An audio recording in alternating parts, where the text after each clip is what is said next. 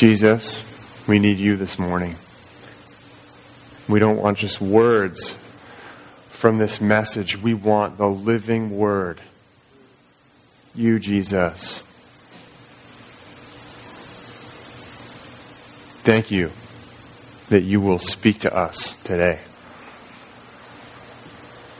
Help me, Jesus, to speak the words that are on your heart and to listen to you. In your name, amen.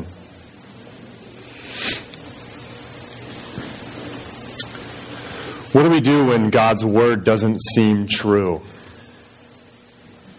When we're going through a hard time, when we're in a difficult circumstance, we have all these ideas of things that we're supposed to believe because we're a Christian, but they don't match up with what our experience tells us. Jesus, you said you came to set us free, but I'm just filled with anxiety, and I'm following you, but I can't overcome it. God, the Bible says you want us to have abundant life, but I'm really unhappy, and I feel dead inside. Jesus, you said you'd never leave me or forsake me, but I have never felt more alone than I do right now. What do we do when it feels like what God says, what we know is supposed to be true, doesn't line up with our experience?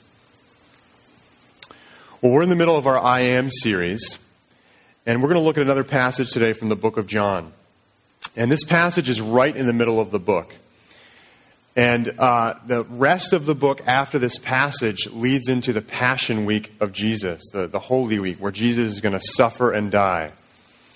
And so this is the last main event that is happening, and it's a climactic moment in the beginning, the first half of the book of John that reveals who Jesus is. And then the book is going to move into, okay, this is what Jesus came to do, and focus in on 1 week of his life. So let me just set the stage a little bit. Right before this event that we're going to look at, Jesus had been in Jerusalem. He'd had some conflict yet another time with the Pharisees. They actually had picked up stones to try to stone him. They made an attempt to arrest him. He was able to flee. And he went across to the east side of the Jordan River to escape, what they were trying to do. It was actually the place where John the Baptist had been ministering earlier. And so he's there, he's ministering to people, people are getting healed, they're believing in him, the disciples are with him, and now we're going to pick up the stage in John chapter 11. So if you have a Bible, why don't you grab it and turn to John chapter 11. It's also going to be up here as we read it.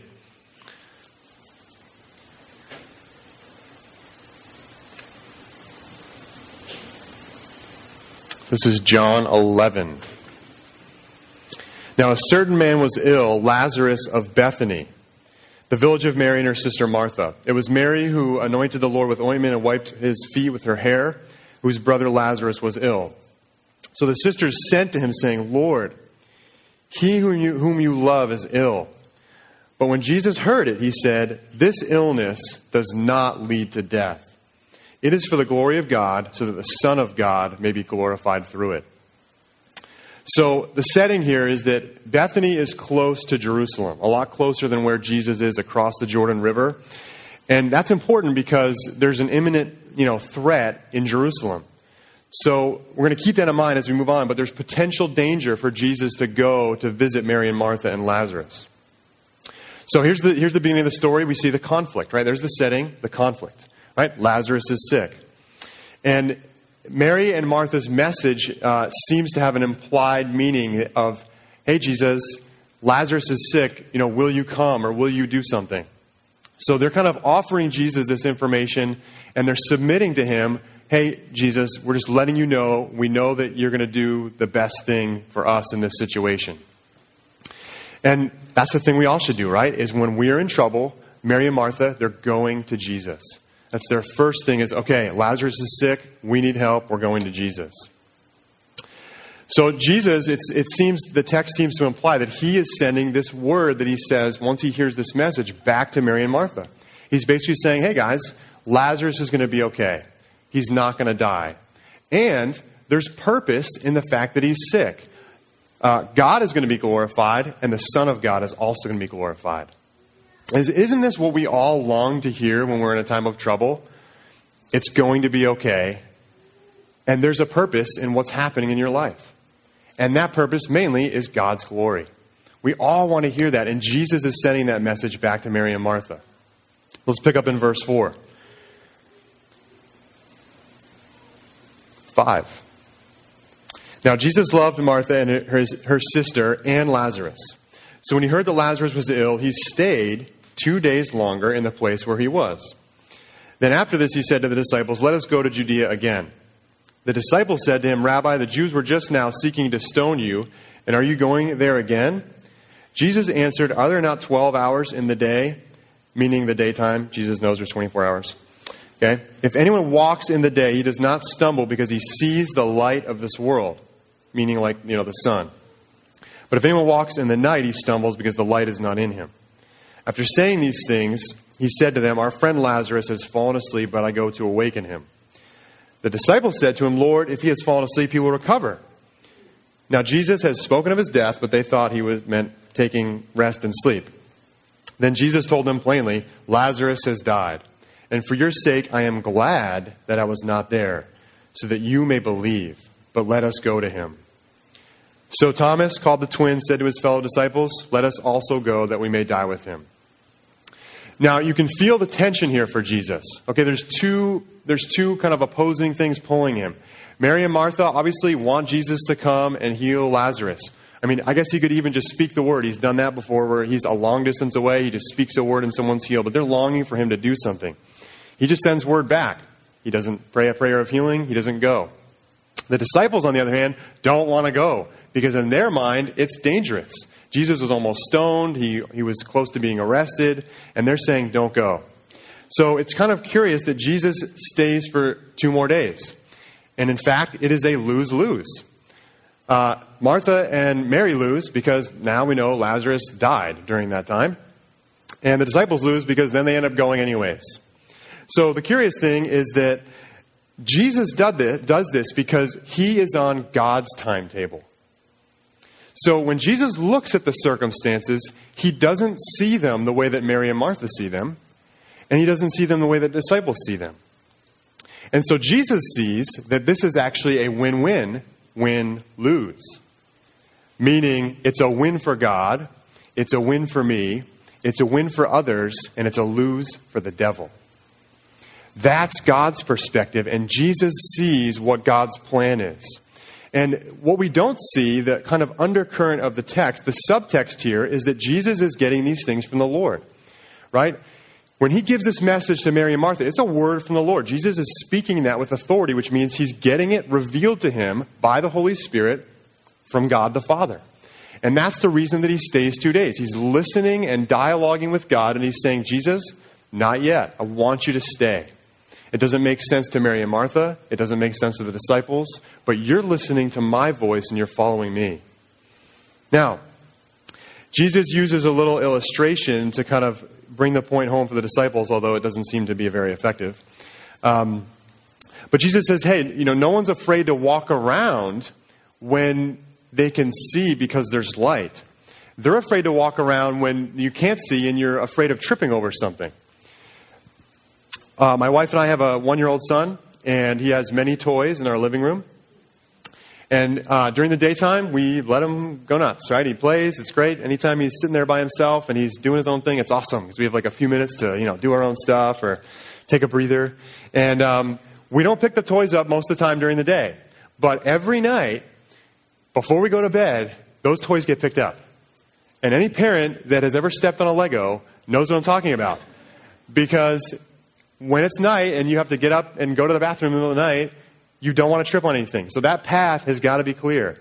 And this is what Jesus is saying. When it's nighttime, when it's daytime, you don't need to pick the toys up because you can just see them. You step over them. But when it's nighttime, if you can't see, then there's some fear, some nervousness. I'm sneaking to the bathroom. What am I going to trip over, right? If you can see, there's no reason to fear. If you can see, Jesus is saying, from God's perspective, there's nothing to be afraid of. The disciples are afraid, but Jesus is saying, hey guys, Do you trust me? Now, Jesus is saying to the disciples, hey, I see things differently from you. Your perspective is based on your experience. Your interpretation of reality is based on the circumstances, but mine comes from my Father. Now, we can be the same as the disciples, right? We don't always see things the way that God sees them. We don't always ask the Lord for Him to help us or understand what's going on. We oftentimes just react. We react the way our parents reacted. We react the way that our friends growing up reacted. We react in the way that our culture reacts. We interpret things the way that people on TV interpret them. All these different people, narratives that are entering our lives are telling us that this is how life works and this is how we're supposed to make decisions. In our movement, we have 2 single women who have been living in North Africa for actually a pretty long time at this point. And as you know, not the most stable place to be living at this point. But they are there because they have felt and sensed and heard from the Lord that they are to stay in that region to be a light. And they've had to flee 2 different countries actually already. They're in a third, maybe actually a fourth at this point. Everything in our culture would say, get out of there. Come back to America where it is safe. But they're living under a different paradigm. They're listening to a different voice, and they have a different perspective. In our culture, we love to give people advice. Oh, hey, you should do this, or you should do that. The real advice is, hey, what is God saying to you? How is He leading you? How is the narrative of the Bible, the perspective that the Bible is trying to give you, how does that inform the decisions that you're making in your life? So Jesus is getting this from the Lord. And so He knows now at this point what He's supposed to do. And He gives us a little teaser. I'm going to go wake Lazarus up. Right? Belief is leading, He's saying, and He's glad that that's happened because it's going to lead to belief. Jesus sees the greater win here, right? Because He's communicating with the Father, and He's clear on His mission. Now, this is all great, but at this point, Jesus, what He said is false. This sickness will not end in death, will not lead to death. That's false. Because Lazarus is dead. And the last time I checked, death is final. There's no coming back. So you can see where Thomas is coming from here, right? He's trying to track with Jesus, but the circumstances don't add up. And what Jesus has spoken has not come true. So Thomas has a little bit of unbelief, and now Jesus is saying this weird thing about waking him up, and they're not really getting that, and so Jesus is like, Lazarus is dead, guys. And you can see Thomas okay, Jesus, you were wrong already, and now you want to go back there. This is a little dangerous, but we'll follow you. Even though I'm not really sure how this is going to work out, we're going to follow you. We're sticking with you, Jesus. That's where we are, isn't it? Hey, our faith isn't perfect. Jesus knows that. And our perspective, right? Oftentimes we need a little, prescription adjustment on our glasses. And God knows that. But the key here is when we're in a season or in a circumstance where it feels like God's word is not true, the first thing we do is we do not give in to following Jesus. You can hear an echo in Thomas's words of what Peter said. Jesus is like, hey, you guys going to leave too? Jesus, we got nowhere else to go. You're the only one that has the words of eternal life. There's nowhere else to turn. And that's the key for us, is to keep following Jesus. Now, Thomas is able to do that because he knows the person of Jesus. He's walked with him for, up until this point, this is right at the end of the 3 years, right? Right after this event, we're going into the last week of Jesus' life. He trusts in Jesus' person. He knows what Jesus is like. He's walked with him and seen this perfect track record of Jesus' faithfulness, that Jesus knows what he's talking about, that a lot of times it's really confusing and difficult, and then all of a sudden, at the end of the story, you see, oh, Jesus, you did know what you were talking about. Yeah, the waves didn't sink the boat. Oh, silly us, right? It's because he trusts in the person of Jesus. He knows him. And so even though none of this makes sense, and it looks like Jesus is a liar, he's able to keep following him. Maybe for you it feels like God has promised things that aren't true. Jesus said, he's come for your freedom, but you're still trapped by that same sin that won't let you go. Jesus says he has a plan. You feel like your life just hasn't moved forward. You're in a holding pattern. Jesus promises joy, but you just feel so unhappy, even though you're trying to follow him.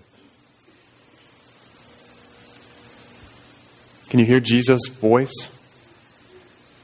He's speaking to you. Hey, do you trust me? Do you trust me? Come, just follow me. Don't give up. Jesus is giving us an invitation to trust him, his person, and he wants to give us the perspective so that we can see what is happening. We all have a Joseph story to live. We're never going to escape that. There's going to be times of suffering. Jesus promises that. But you see, Joseph always held on. God was with him. And he didn't quit and give up. That's what God is inviting us to do. Our faith doesn't have to be perfect. God knows our perspective is oftentimes skewed and constantly needs correction. There's always room for our faith to grow. Do you trust me? Verse 17. Now when Jesus came, he found that Lazarus had already been in the tomb 4 days. Bethany was near Jerusalem, about 2 miles off, so again, it's close. And many of the Jews had come to Martha and Mary to console them concerning their brother. So when Martha heard that Jesus was coming, she went and met him, but Mary remained seated in the house. Martha said to Jesus, Lord, if you had been here, my brother would not have died. But even now I know that whatever you ask from God, God will give you. Jesus said to her, your brother will rise again. Martha said to him, I know he will rise again in the resurrection on that last day. Jesus said to her, I am the resurrection and the life. Whoever believes in me, though he die, yet shall he live. And everyone who lives and believes in me shall never die. Do you believe this? She said to him, yes, Lord. I believe that you are the Christ, the Son of God who is coming into the world. Now you got to feel for Martha here. She's going out to meet Jesus, maybe because, she knows it could be potentially dangerous for Jesus to, see a crowd. Someone could sneak back to Jerusalem. Martha's heartbroken. She's grieving. And she's really confused, I'm sure. Because if this word had gotten back to her that Jesus said, oh, hey, Lazarus is going to be fine. He might have already been dead by the time the word got back. But there's a little window of hope there because she says, hey, Jesus, I know, though, that whatever you ask, God will do. And Martha, I'm sure, knows her Old Testament. There's at least 3 examples in the Old Testament of someone being raised from the dead. So maybe that's in the back of her mind. Elijah, right? Elijah raised one person. Elisha, 1/2. One was after he was dead. You can look that one up. But Martha's statement also shows some confusion, right? Because she's referring to Jesus as, it's almost like she's looking at him as an Elijah or Elisha. Like, hey, Jesus, I just know you're the guy that whatever you ask, God will do that. God does what you ask. I've seen you heal people, you've done all kinds of cool stuff. She's missing Jesus' true identity. She doesn't see him for who he really is. So interesting that Jesus doesn't address the issue, does he? Well, he does. It's just that that's not the issue. Jesus starts talking about who he is. He gives her this word about Lazarus being raised, and then he directs her to who he is. So the most important thing for Martha for in Jesus' mind is not this present awful circumstance, but it's what she believes. Jesus says he is the resurrection and the life. Whoever believes in him, just believing in who he is, releases eternal life to people. Full stop. Jesus is the answer to life's ultimate question. How do I not die? That's what we're all constantly, that's the undercurrent of our life. We're running around trying to pay our bills and work our job and make money so that we can survive and live. And, enjoy life and, and feel, fulfilled. And Jesus is saying, I am life. It is through me. It is through me that life is possible. And not just here, but for eternity. That is incredible. You can imagine Martha sitting there. She's just looking at a person. He is a person in her mind. And he is saying that I am life. And therefore, I am the one that has the power to give people life who don't have it now. And it's because Jesus is the great I am. And as the rest of the book of John is going to unfold, his death and resurrection are what lead to us being forgiven so that we can be set free to live in God and to live forever. So Martha starts to understand. Huge confession in the book of John that Martha says here is that you are, what does she say? You are the Son of God, the Christ, right? The chosen one, the Messiah, the Son of God who is coming into the world, meaning coming to bring restoration, life, and judgment. Martha is looking, she's staring at the life, the resurrection. She is looking into the eyes of God. And he is looking right back at her. It's an incredible moment, but what is the limiting factor again is her faith. It all is tied into what she believes. Believing is seeing. It's actually not the other way around. For us, it's our lack of faith that limits us from seeing what is really happening in the world. What is happening in the heavenly realm? What is God's perspective? We want to see so that we can believe. That's what we want. We want to say, okay, God, show me a miracle. Let this happen. Then I'll trust. But we actually can't see until we first put our trust in the person of Jesus. So our problem is not the problem. Whatever the circumstance is for you that is difficult, that's not the problem. The problem is our view of God. It's what we believe about God.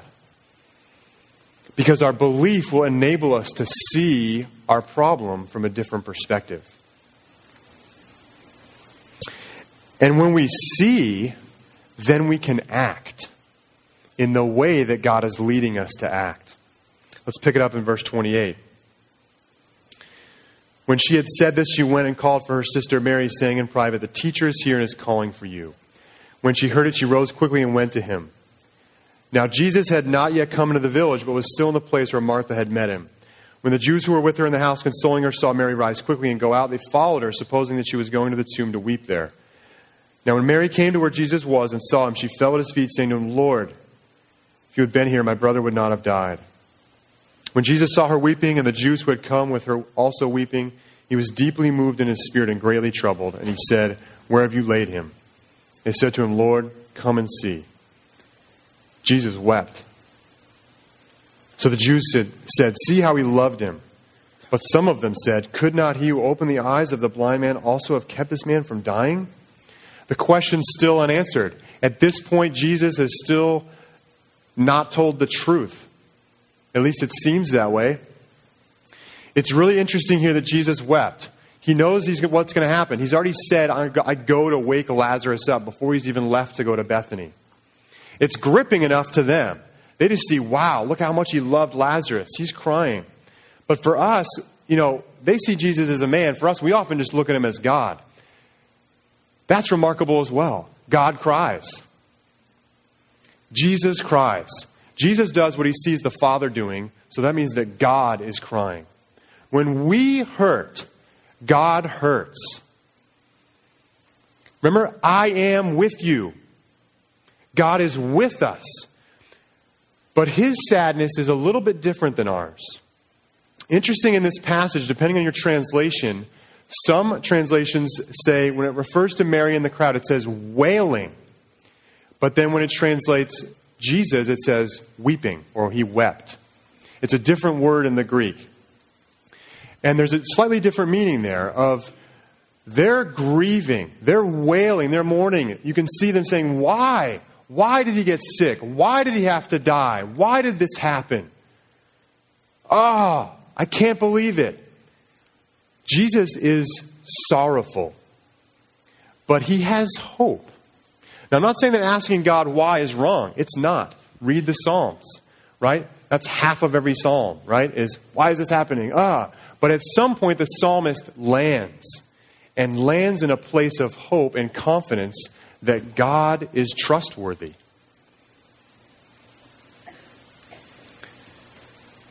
So Jesus sheds tears. He's with them in their sorrow. He sees their pain. It makes him sad. He is emotional, right? Jesus is emotional. God weeps when we wail. When he is sad when we are in pain. But it's landing in the place of trusting in God that's going to bring us through that. Verse 38. Then Jesus, deeply moved again, came to the tomb. It was a cave and a stone lay against it. Jesus said, "Take away the stone." Martha, the sister of the dead man, said to him, "Lord, by this time there will be an odor. He's been dead for 4 days." Jesus said to her, "Did I not tell you that if you believed, you would see the glory of God?" So they took away the stone. And Jesus lifted up his eyes and said, "Father, I thank you that you have heard me." Prior conversation. He's been dialoguing with the Father the whole time. "I knew that you always hear me, but I said this on account of the people standing around, that they may believe that you sent me." When he had said these things, he cried out with a loud voice, "Lazarus, come out!" The man who died came out, his hands and feet bound with linen strips, and his face wrapped with a cloth. Jesus said to them, "Unbind him and let him go." Come on! Victory! Jesus got angry. Praise the Lord that Jesus got angry. Now your Bible may say deeply troubled, but I think a better translation is that Jesus was angry. That's what that word means. He's angry at sin. He's angry at death. He's angry at the things that make us doubt that he is with us. He's angry at the things that hold us down and that make us think that he's not there. He's angry at death. He's angry at the things that make us sorrowful, that make us feel pain. And he says, "Not this time. Lazarus, come out." His ability to see and to listen and dialogue with the Father leads to a victory like no other. Jesus also, it's interesting, he says this phrase about, "Lord, I say this on their behalf," because Jesus is always giving glory to the Father. He's highlighting to them, I am the one that's sent from God. I am God's son. I am completely submitted to his will, and this is what he has asked me to do. And so God honors the Son right back and raises Lazarus from the dead. Now notice again what Jesus says to Martha. "Did I not tell you that if you believed, you would see the glory of God?" See, believing is seeing. Our faith activates the kingdom of God. It enables us to see what normally we cannot see in the natural realm. So Martha's faith in Jesus reveals the glory of what she just saw. Not mainly that Lazarus was just raised from the dead, but that Jesus is the resurrection and the life. Because guess what? Lazarus is still going to die. And it's faith in Jesus that is the only thing that brings us eternal life. That is the glory of God, is walking with Jesus and trusting in him. If we believe, we will see the glory of God. Believing is seeing. Trusting in the person of Jesus.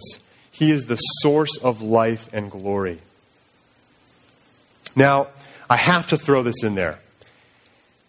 Jesus, somewhere else, says that anything is possible if you believe, even raising someone from the dead. Why? Because Jesus is alive. He's still alive. Right now, he is alive. Resurrection is possible. I can't think of anything in our world that would feel more like completely overwhelming or impossible than someone that's died. 4.5 years ago at World Mandate, the first time I went, we had a speaker. His name was Jim Yost. He was a worker in a Muslim country for a long time, and he ministered in a very remote region. He went to this little village and just with his family, little kids, and was starting to just try to get to know this tribe, learn the language, and tell them about Jesus. Made no progress until one day. The community lived along a river. He was further into kind of the jungle area, and he heard a death wail come up from the community that was right alongside the river. So he started running. It took him 20 minutes to get there. Apparently a family had been coming from the river. Their little boy had fallen into the muddy water. They couldn't find him. They're looking for him, searching. Finally, they find him. They pull him out of the water. He's dead. He's purple at this point. His wife, who was a nurse, had already been trying to resuscitate him for that 20 minutes when he was running back to the village. He's gone. And then the Lord put it on his heart to say, God, where are you right now? And the Lord just sent him to start praying over this little boy. And all of a sudden, water starts spouting like a stream out of his mouth, and the kid comes back to life. And guess what happened? Jesus was glorified. And people put their faith in Jesus. His faith in Jesus is what enabled him to see what was happening in that moment, to see a different outcome in that story. One of resurrection. So that means that right now you are 2 degrees removed from someone that has raised someone from the dead. If you don't believe it, maybe you can meet him someday. It's hard to believe. But Jesus did it, and guess what? If you believe he's still alive, then that can still happen. Anything is possible if you believe. Believing is seeing. It opens your eyes. Faith, in Hebrews it says, is the assurance of things hoped for. It's the conviction of things not seen. Our aim is assurance and conviction in what? In the person of Jesus.